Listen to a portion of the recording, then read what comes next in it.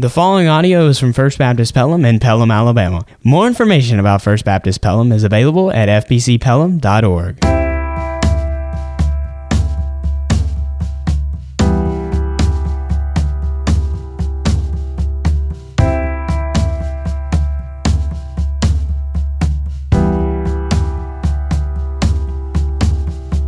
There's a young lady at the church where my wife and I are members, named Laurie McGuire, and she and Haley are very good friends, and I'm so glad I've had the opportunity to hear you sing tonight. Well, thank you so much for coming. Now, there's something that I either have to settle in my own mind, all right? When you get my age, you become forgetful. I saw my wife on the street the other day, and I said, I've seen you somewhere before. And she said, well, I'm your wife. I said, I knew I'd seen you somewhere before. Sunday morning, was there not an organ over here?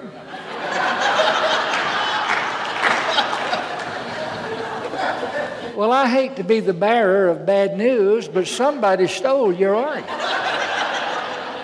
And I'm the first one in the church to have even noticed it. So I hope you find it. Well, we're having a good time. Amen? Amen. I'm just so excited about what God is doing in my life here. He's blessing me. He's blessing me.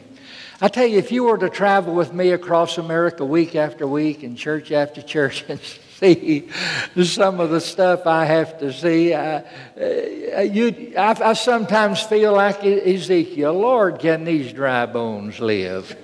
But, boy, this is a sweet place, a wonderful place, and I believe you have the most joy-filled choir I've ever seen. If they're not, they're hypocrites because they sure look like it. But I was looking for you in the choir tonight, and I couldn't find you, and you were standing right here in front of me. I'm telling you, when you get older, you lose several things. All right. Well, I want you to take your Bibles and turn to Matthew chapter 15. Now, I've really, this is a new sermon that I'm going to preach tonight, and I've really struggled with the Lord about it because it's not a typical revival sermon. As a matter of fact, I'm not sure where it would fit, but God told me to share it with you tonight, so I'm going to do my very best to be obedient to Him and share with you what these verses are about, But I really believe that this is what God has laid on my heart for this service, and that's enough. Matthew chapter 15, verse 21. Matthew chapter 15, verse 21. And then Jesus went thence and departed into the coast of Tyre and Sidon. And behold, a woman of Canaan came out of the same coast and cried unto him, saying, Have mercy on me, O Lord, thou Son of David. My daughter is grievously vexed with a devil, with a demon. But he answered her not a word. And his disciples came and besought him, saying, Send her away, for she crieth after us. But he answered and said, I am not sent, but unto the lost sheep of the house of Israel. And then came she and worshipped him. That means she bowed down. She knelt before him, saying, Lord, help me. But he answered and said, It is not meet to take the children's bread and to cast it to dogs. And she said, Truth, Lord. Yet the dogs eat of the crumbs which fall from their master's table. Then Jesus answered and said unto her, O woman, great is thy faith. Be it unto thee even as thou wilt. And her daughter was made whole from that very hour. This passage of Scripture presents Jesus in a different light than we've ever seen him anywhere else. As a matter of fact, there are some that have so much trouble with this passage of Scripture, they believe this is not even the real Jesus, this is an impostor. In these verses that I've read for you, Jesus seems to be very hard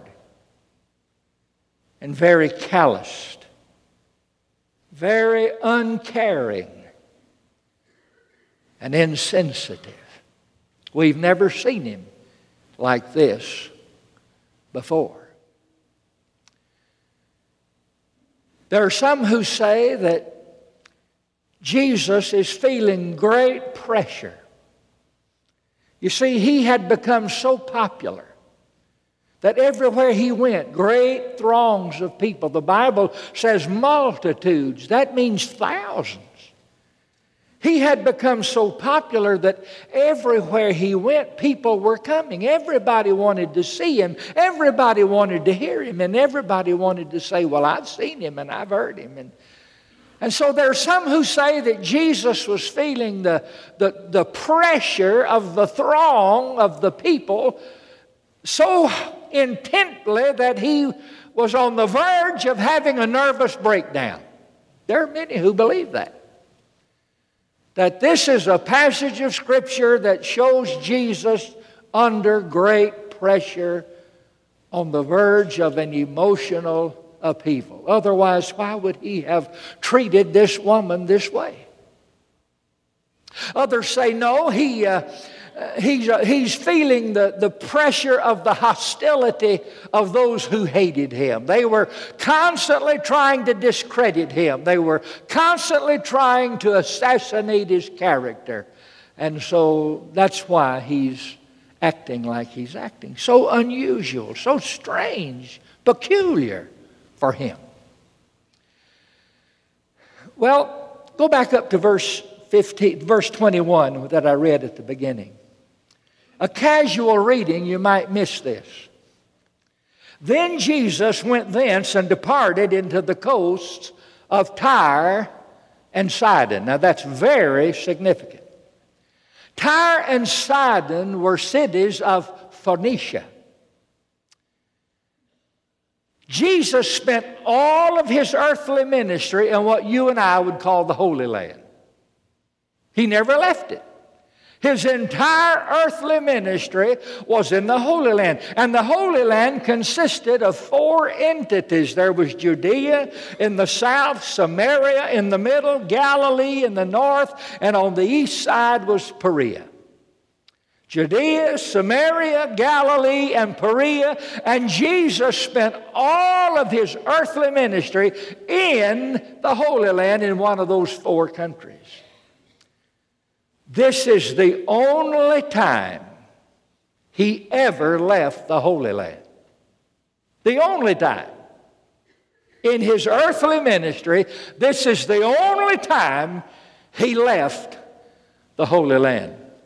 And of all places, he goes to Phoenicia. Now you have to understand, in the Jewish world, Phoenicia was considered an unclean country. No respectable Jew would ever set foot in Phoenicia. Because for a Jew to go to Phoenicia would render that Jewish person as spiritually defiled and morally unclean. And no Jew would have gone there. And yet Jesus did.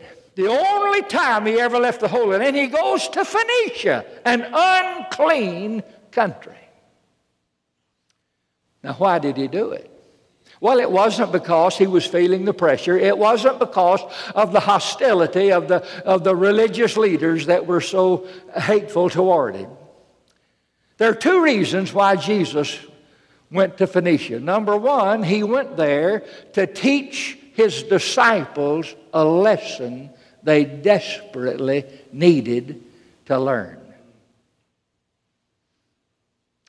Go back up to verse 1, and I want you to see something.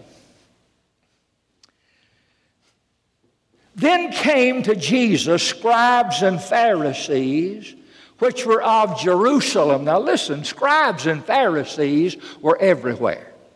All over the Holy Land there were scribes and Pharisees.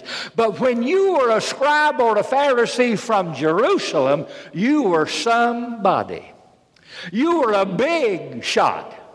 And when they showed up, it was almost in that mindset, it was almost like God Himself had arrived. And if you didn't believe the scribes and Pharisees were big boys and important and somebody, all you had to do was ask them and they would tell you how important they were. And so here come these scribes and Pharisees from Jerusalem, and look what they say in verse 2.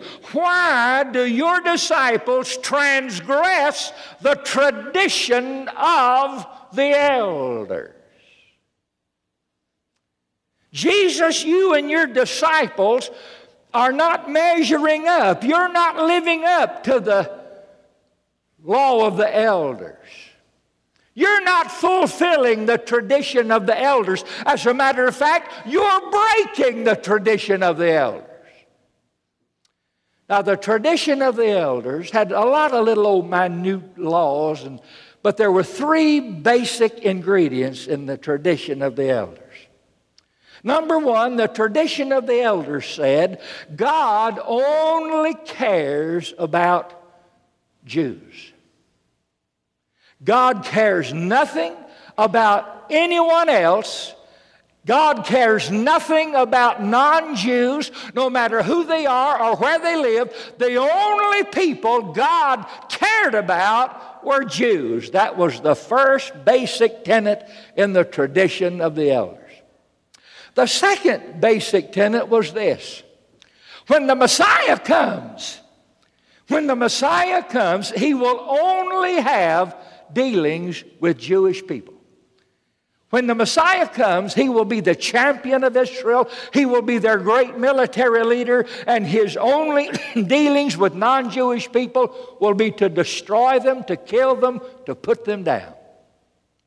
When the Messiah comes, He will only deal positively with Jews. And the third basic tenet of the tradition of the elders was this. Only Jews were the children of God. Only Jews were God's children, and everybody else was a dog.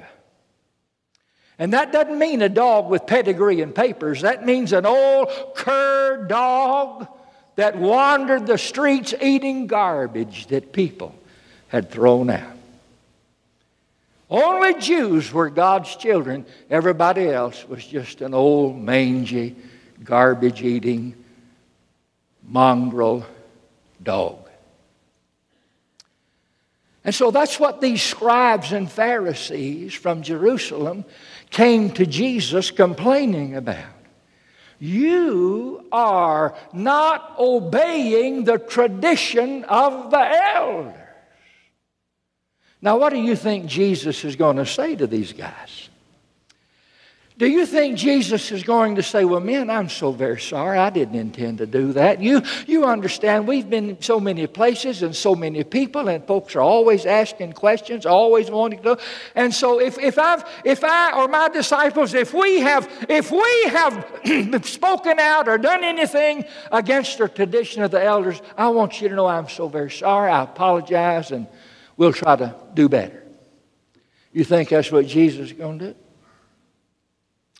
Well, if you do, you don't know Him very well. Look in verse 7. Jesus said, you hypocrites. You hypocrites, well did Isaiah prophesy of you, saying, this people draweth nigh unto me with their mouth, and honoreth me with their lips, but their heart is far from me. In vain they do worship me, teaching for doctrines the commandments of men. Jesus looked at those big shots, those big boys, those scribes and Pharisees from Jerusalem who had accused Him and His disciples of breaking the tradition of the elders. Jesus said, you men are hypocrites. You're wearing a false face. You're wearing a mask. You profess one thing and you live another way. You're a hypocrite. And Isaiah 700 years ago wrote about you, saying that you would be men who would substitute the doctrine of God with your own traditions and commandments. And that's exactly what you've done. You do not worship God with your heart. You just speak toward Him with your lips, and you're hypocrites. Now, while Jesus was castigating those guys, I mean, you can't find anything kind in that. I mean, He ripped them up, chewed them up, spit them out, poured salt in the wound. He evermore got them. Now, the disciples were standing over here watching that. They were seeing Jesus dress down these hypocritical scribes and Pharisees. Now, what do you think they're going to do? Do you think they're going to be over there saying, "Hey, man, Jesus, get them, go get them. They're wrong. They're just ungodly. Get them. Hey, get them, Lord." Do you think that's what they're going to do? No. Look in verse 12. Then came His disciples and said unto Him, "Lord, do you know what you've done?" Jesus, do you have any idea what you just did? Do you know who those men were that you called hypocrites? Do you know who Lord, do you know how important those guys are? Do you not know that they can open doors for us? Don't you know that those men have such power and influence that they can make life good for us, or they can make life bad for us? Lord, you have insulted them. You have offended them. That's in verse 12. Now, what do you think Jesus is going to say to these disciples? Do you think He's going to say, "Men, I don't know what came over me. The heat of the moment got to me, and I'm just under so much pressure. And men, I tell you, I'm going to go to those guys and I'm going to make it right. I'm going to make it right." Now, do you think Jesus is going to say that? Oh, you're learning Him. Look in verse 14. Jesus said, "Let them alone. They be blind leaders of the blind, and if the blind lead the blind, both shall fall in the ditch." Jesus, you've offended them. I know what I've done, and I really don't give a flip. You just let them alone. Amen? Oh, I like Jesus, don't you? You say, "Brother Bob, I love Jesus." I love Him too, but I like Him. There's some people I love I really don't like, but I like Jesus. I'm telling you, He didn't take much from many folks. And he said, "Just let them alone. I'm not worried about what they think. I'm not worried about what they have done to me or to you." And then Jesus said, "Boys, pack your bags. We're going on a field trip." You see, when Jesus saw His own disciples defending those scribes and Pharisees who had substituted their commandments for the very Word of God, Jesus knew those guys needed to learn a lesson. And so He said, "Boys, pack your bags. We're going on a trip." Yes, sir. He didn't tell them where they were going. So they come, they got their bags packed, and they start moving up northwest in Galilee, and they keep going, and they keep going. And one of the disciples says, "My soul, does he know where he's going?" I mean, we're just right here almost to the border, and you know what's on the other side of the border. Once we cross the border, we're in Phoenicia, the unclean country. And all people up there are so ungodly, and they're so immoral, and they're so dead and spiritually unfit and unclean and morally bankrupt. Oh, does he know where he's going? And he kept getting closer and closer, and they said, "Oh, God, please turn him, please turn." He didn't turn. He went straight over. I promise you, none of those 12 guys would have ever gone there had He not led them there. And so when He crossed over, they said, "Well, we just well to go. He's over there now." And so they go on. And when they get over into those Phoenician cities, Tyre and Sidon, here comes a woman. And that's the second reason why Jesus goes to Phoenicia. Not only is he going to teach these disciples a lesson they desperately needed to learn, there's a woman over there that needed him. And Jesus will always go where people need him. And so this woman, the Bible says she's a Canaanite woman. That means she was not a child of Abraham. She had no claim to the promises of God. She had no part of any covenant God had ever made. She was just a Canaanite woman, a pagan woman at one time in her life. But this woman is an unusual woman because she does three things. Number one, she confesses Jesus as Lord. If you'll look in those verses that I read, three times, Jesus was called by her Lord. She called him Lord 3 times. Secondly, not only did she confess him as Lord, she acknowledged him as the Messiah of Israel. She said, Son of David. Nobody would have that title except the Messiah. And so she acknowledged him as the Messiah. She confessed him as Lord. And then she fell down on her knees and worshiped him. This woman had already given her heart to him. And this woman has a little girl. And her little girl's not like other little girls. Her little girl doesn't go out and play. Her little girl doesn't go spend the night with friends because she has no friends. Her little girl doesn't have eyes that twinkle, and she doesn't have a song that comes out of her lips. She doesn't run. She doesn't make mud pies. She doesn't play with dolls. Her little girl's not like other little girls. Her little girl is possessed by a demon. A demon has taken over that little girl's life. And this woman knows the only person that can help her is Jesus. And now Jesus has come into Phoenicia where she lived. And so this woman comes to Jesus. And she says, Lord, have mercy on me. I have a little girl whom I love, and she's possessed by a demon. And the Bible says, and Jesus answered her not a word. He doesn't look at her. He doesn't speak to her. He ignores her. Lord, have mercy on me. And he ignores her. The disciples don't know what's going on, and so they try to get in on it. They come and they say, Lord, tell her to get out of here. Tell her to go away. Send her away. She's embarrassing us. She's drawing attention to us. We just soon everybody not know we're up here. But this woman didn't give up. She was persistent. Lord, have mercy on me. Jesus said,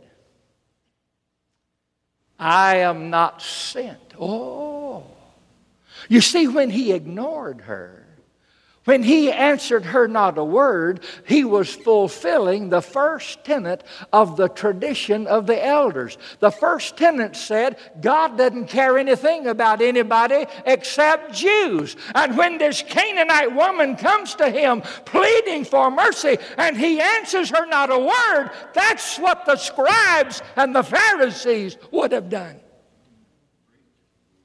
And now, he says, I am not sent. That was a phrase that would only be used by the Messiah. The Messiah is the one sent from God.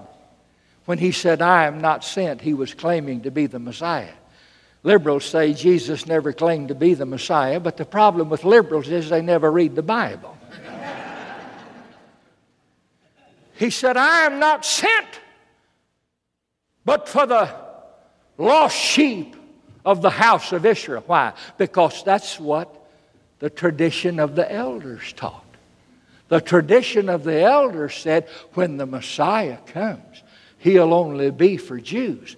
All he'll do to non-Jews is to kill them or destroy them. Now, you know, if I had been this woman and Jesus had ignored me, And then Jesus said, I have not come for you. I've only come for the house of Israel. I believe I'd have gotten a little discouraged. I believe I'd have just turned, Brother Mike, and began to walk away. But not this woman. I tell you, this is some kind of woman. When I get to heaven, the first person I want to see is Jesus. Second person is this woman. I believe this is the greatest woman in the whole Bible. And this woman, she didn't give up. And she comes again and she says, Lord, help me. And Jesus said, do you think it is fitting for me to take the children's food? And the tradition of the elders said only Jews are the children of God, and everybody else is a dog. Do you think it's fitting for me to take the children's bread and give it to somebody like you, a dog? And then the light came on. The disciples knew what was going on. He's playing a part. He's acting a role. He's behaving just like those scribes and Pharisees that we were defending. Beloved, there's some things you can't learn in the classroom. So Jesus took them up there to Phoenicia, where this woman was, who was not a Jew. She was not a descendant of Abraham. She was a Canaanite woman, had no claim on the promises of God, but she had confessed Jesus as her Lord. She acknowledged Him as the Messiah of Israel, and she falls on her knees and worships Him, begging for mercy and for help. And Jesus says, I am not going to take the children's food and give it to dogs. Now, if I'd been this woman, I'd have walked away. And I'd have said, he's not who I thought he was. He has a reputation of loving people. He didn't love me. He has a reputation of listening to people. He didn't listen to me. He has a reputation of helping people. He didn't help me. Now, folks, that would have sealed the deal for me. I'd have just walked away and said, well, there's just not much to him. Not this woman.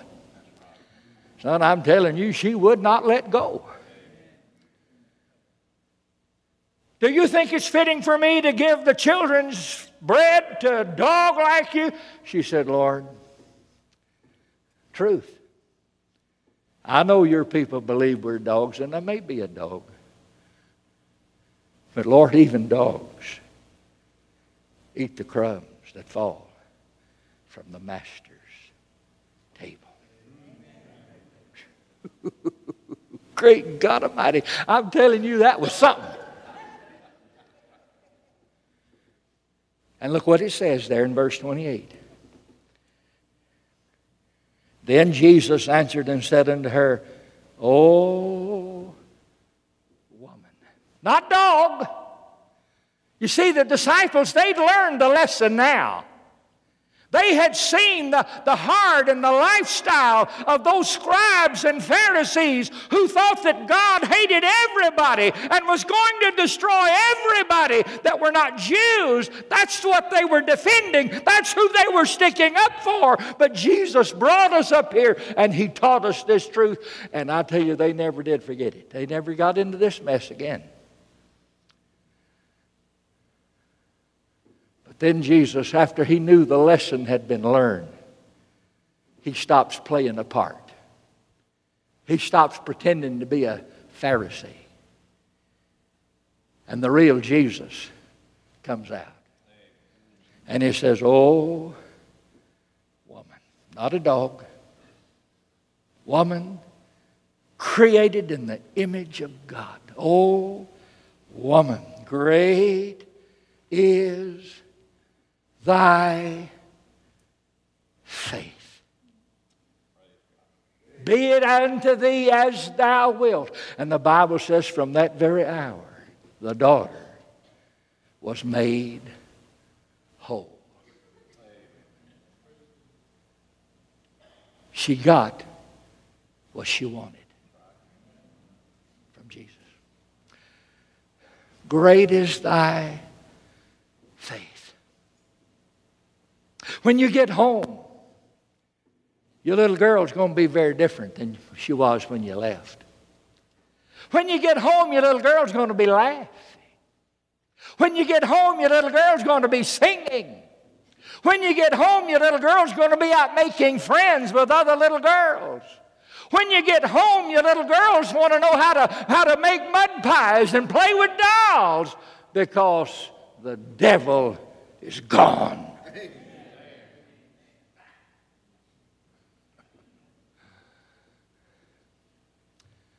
Jesus went to Phoenicia because there was a lesson the disciples desperately needed to learn, and they learned it. But there was a woman there that needed him, and she wouldn't give up. Great is thy faith. What is great faith? It has nothing to do with how much faith you have. So don't get your calculator out and start adding. Great faith is not a matter of how much faith you have.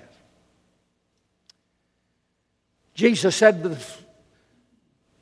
faith equal to the size of a grain of mustard seed will move a mountain. You can have a grain of mustard seed in your hand, not even know it's there. It'd be so small. But he said, if you have even that much faith, you can move mountains. I've not seen many mountains in Shelby County flopping back and forth, have you? So it's not a matter of much faith. Great faith is faith that is properly placed. It's not the amount of your faith, it's the object of your faith. If your faith is in a preacher, you'll probably be let down. If your faith is in a denomination, you may be discouraged. But I'm telling you, when your faith is in the person of Jesus Christ, there's not any flaw in Him. There's not anything that you will ever have to be ashamed of in Him. He is absolutely perfect and flawless and sinless and holy and righteous. He has all power. He has all honor. He has all glory. He is Lord. He is Master. He is ruler. And if you'll put your faith in Him, that's the beginning of great faith. But not only does great faith mean you have a properly placed faith, it means you have a persistent faith. Man, so many folks today give up. I was talking to Dr. Carter before the service. I travel all across this land, and I've never seen a day when so many of God's people, church people, fine Christian people, I've never seen a day when so many of God's people are so discouraged and defeated and down. And it's because they've given up. Don't give up. This woman didn't give up. Maybe you're a Sunday school teacher. Maybe you've been teaching a long time.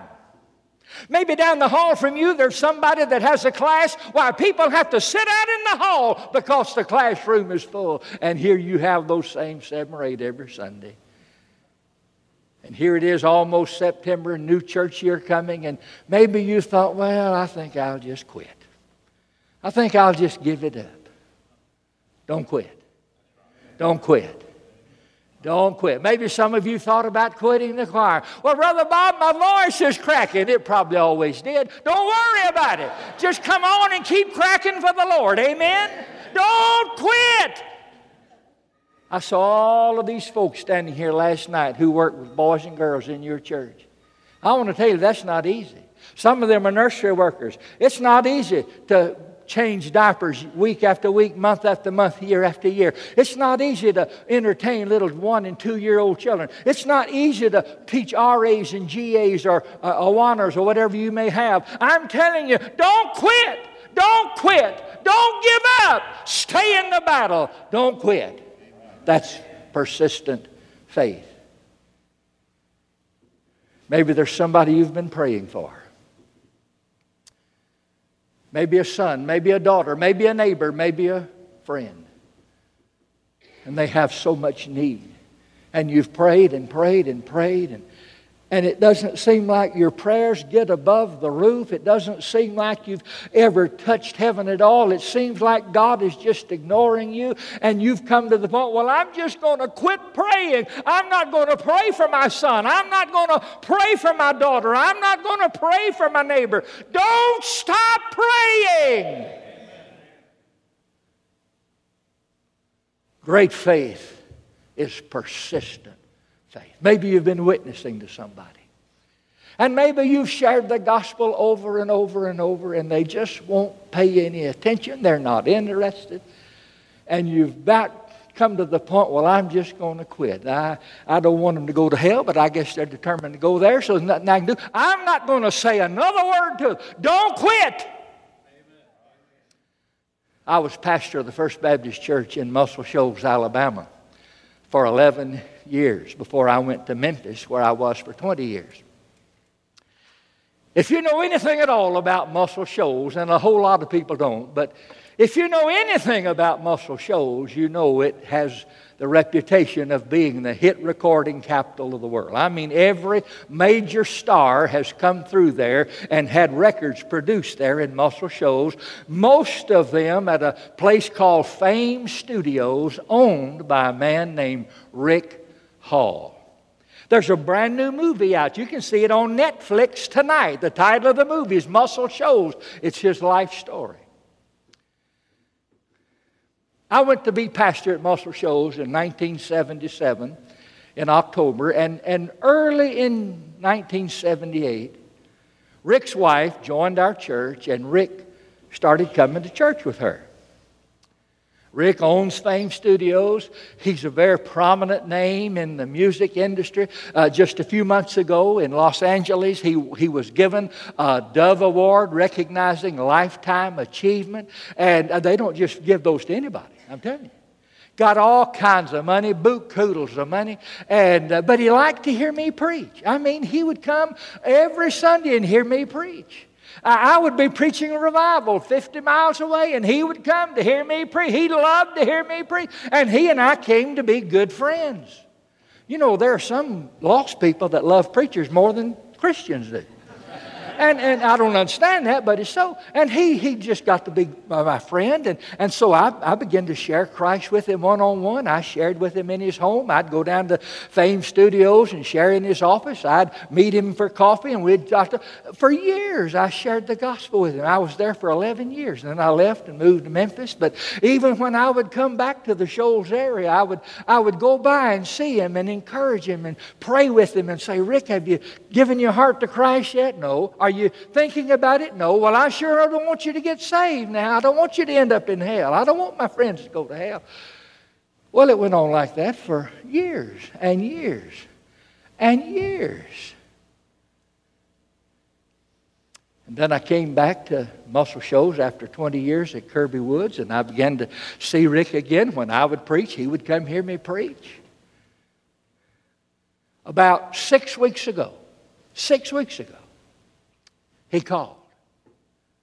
He's 82 years old. You would never guess it. He is in good shape, and he does something with his hair that I don't know how to do.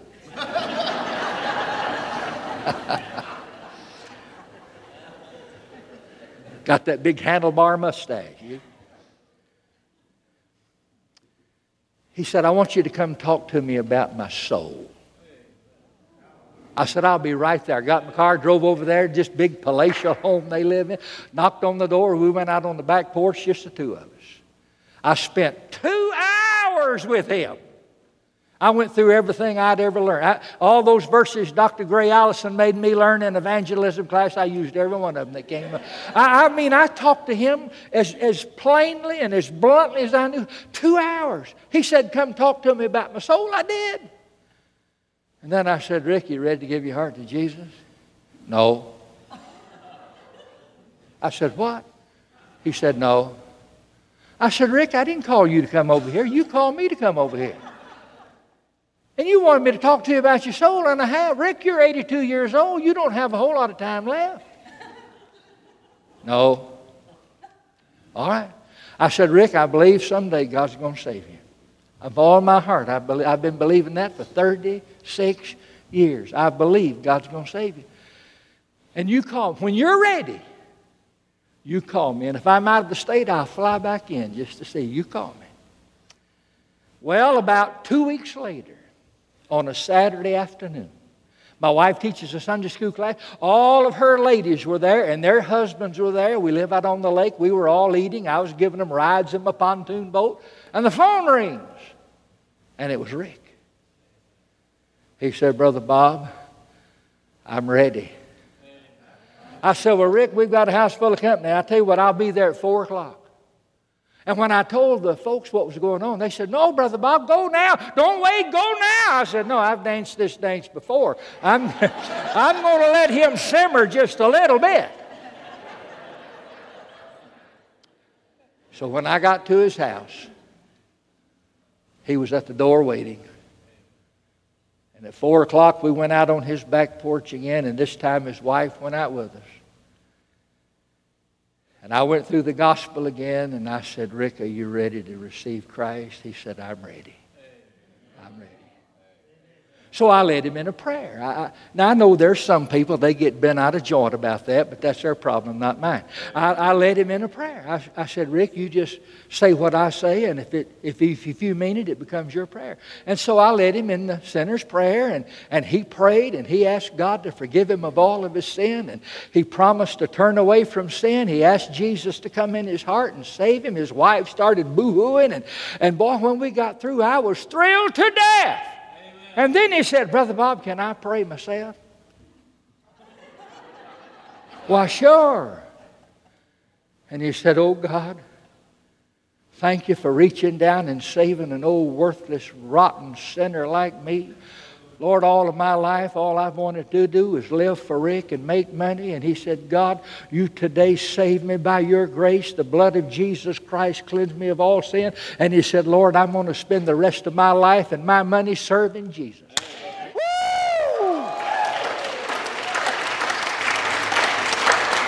The next Sunday morning, which was Father's Day in June, that Sunday morning I preached for my son. My son is my pastor. We're members of the church where my son is pastor, and I'm the only man in the church that ever whipped the pastor. And I did.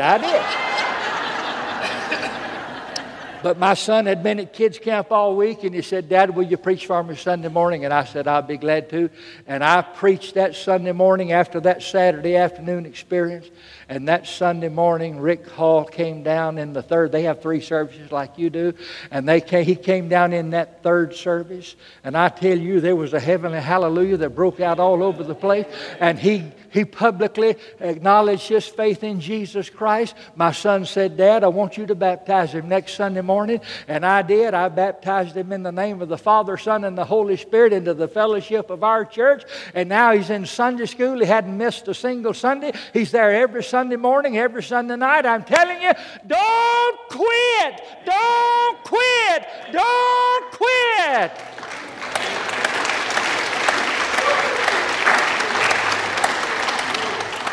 Properly placed faith and persistent faith usually becomes possessing faith. Jesus said to that woman, be it unto thee as thou wilt. Well, that's the sermon. It's not a revival sermon. I told you that up front. And it may make you not want to come back tomorrow night. Whether you do or not, I'll be here, all right? And we're taking up the offering tomorrow night. Please come.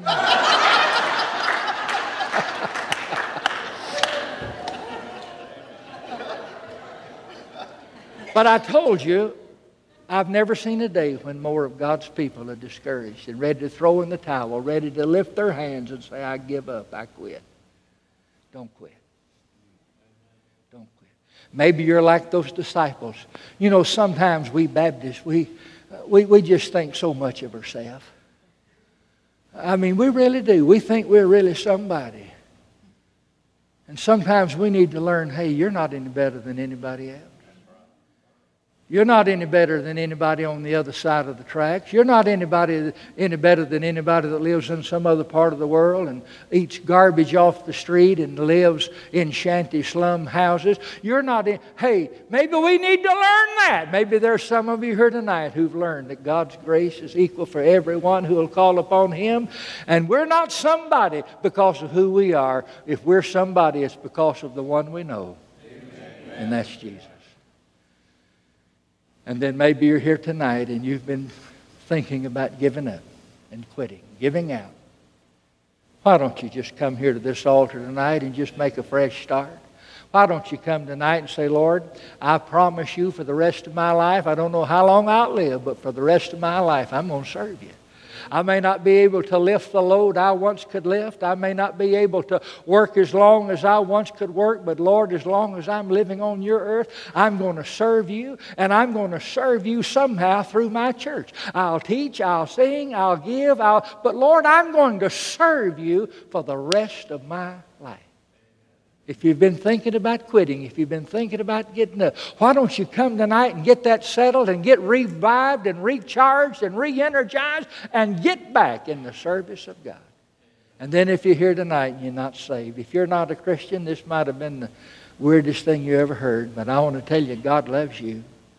Jesus died for you, and He'll save you just like He saved those girls last night. Jesus will save you. He loves you. Nobody loves you like He does. He loves you more than your mama does. He loves you more than your dad does. Jesus will save you. Boys, girls, teenagers, men, women, if you need to be saved, come tonight, will you? But the altar's open. These are not just steps up to this pulpit. The Code of Alabama steps to the pulpit only have to be 2.5 feet wide. These go all the way across. These are not steps. This is an altar. And so why not come? Just say, Lord, I need revival. I need to start fresh. I need a renewed spirit. He'll give it to you. As we stand, will you come? Father, in Jesus' name, thank you for this time we've had together in your word. And thank you, Lord, for what you've done in the hearts of those who are here. And I pray that people would respond as your Holy Spirit leads them. In Jesus' name, amen. Won't you come? Come on right now. Come on. Thanks for listening to this podcast. For more information about First Baptist Pelham and other free resources like this one, log on to fbcpelham.org.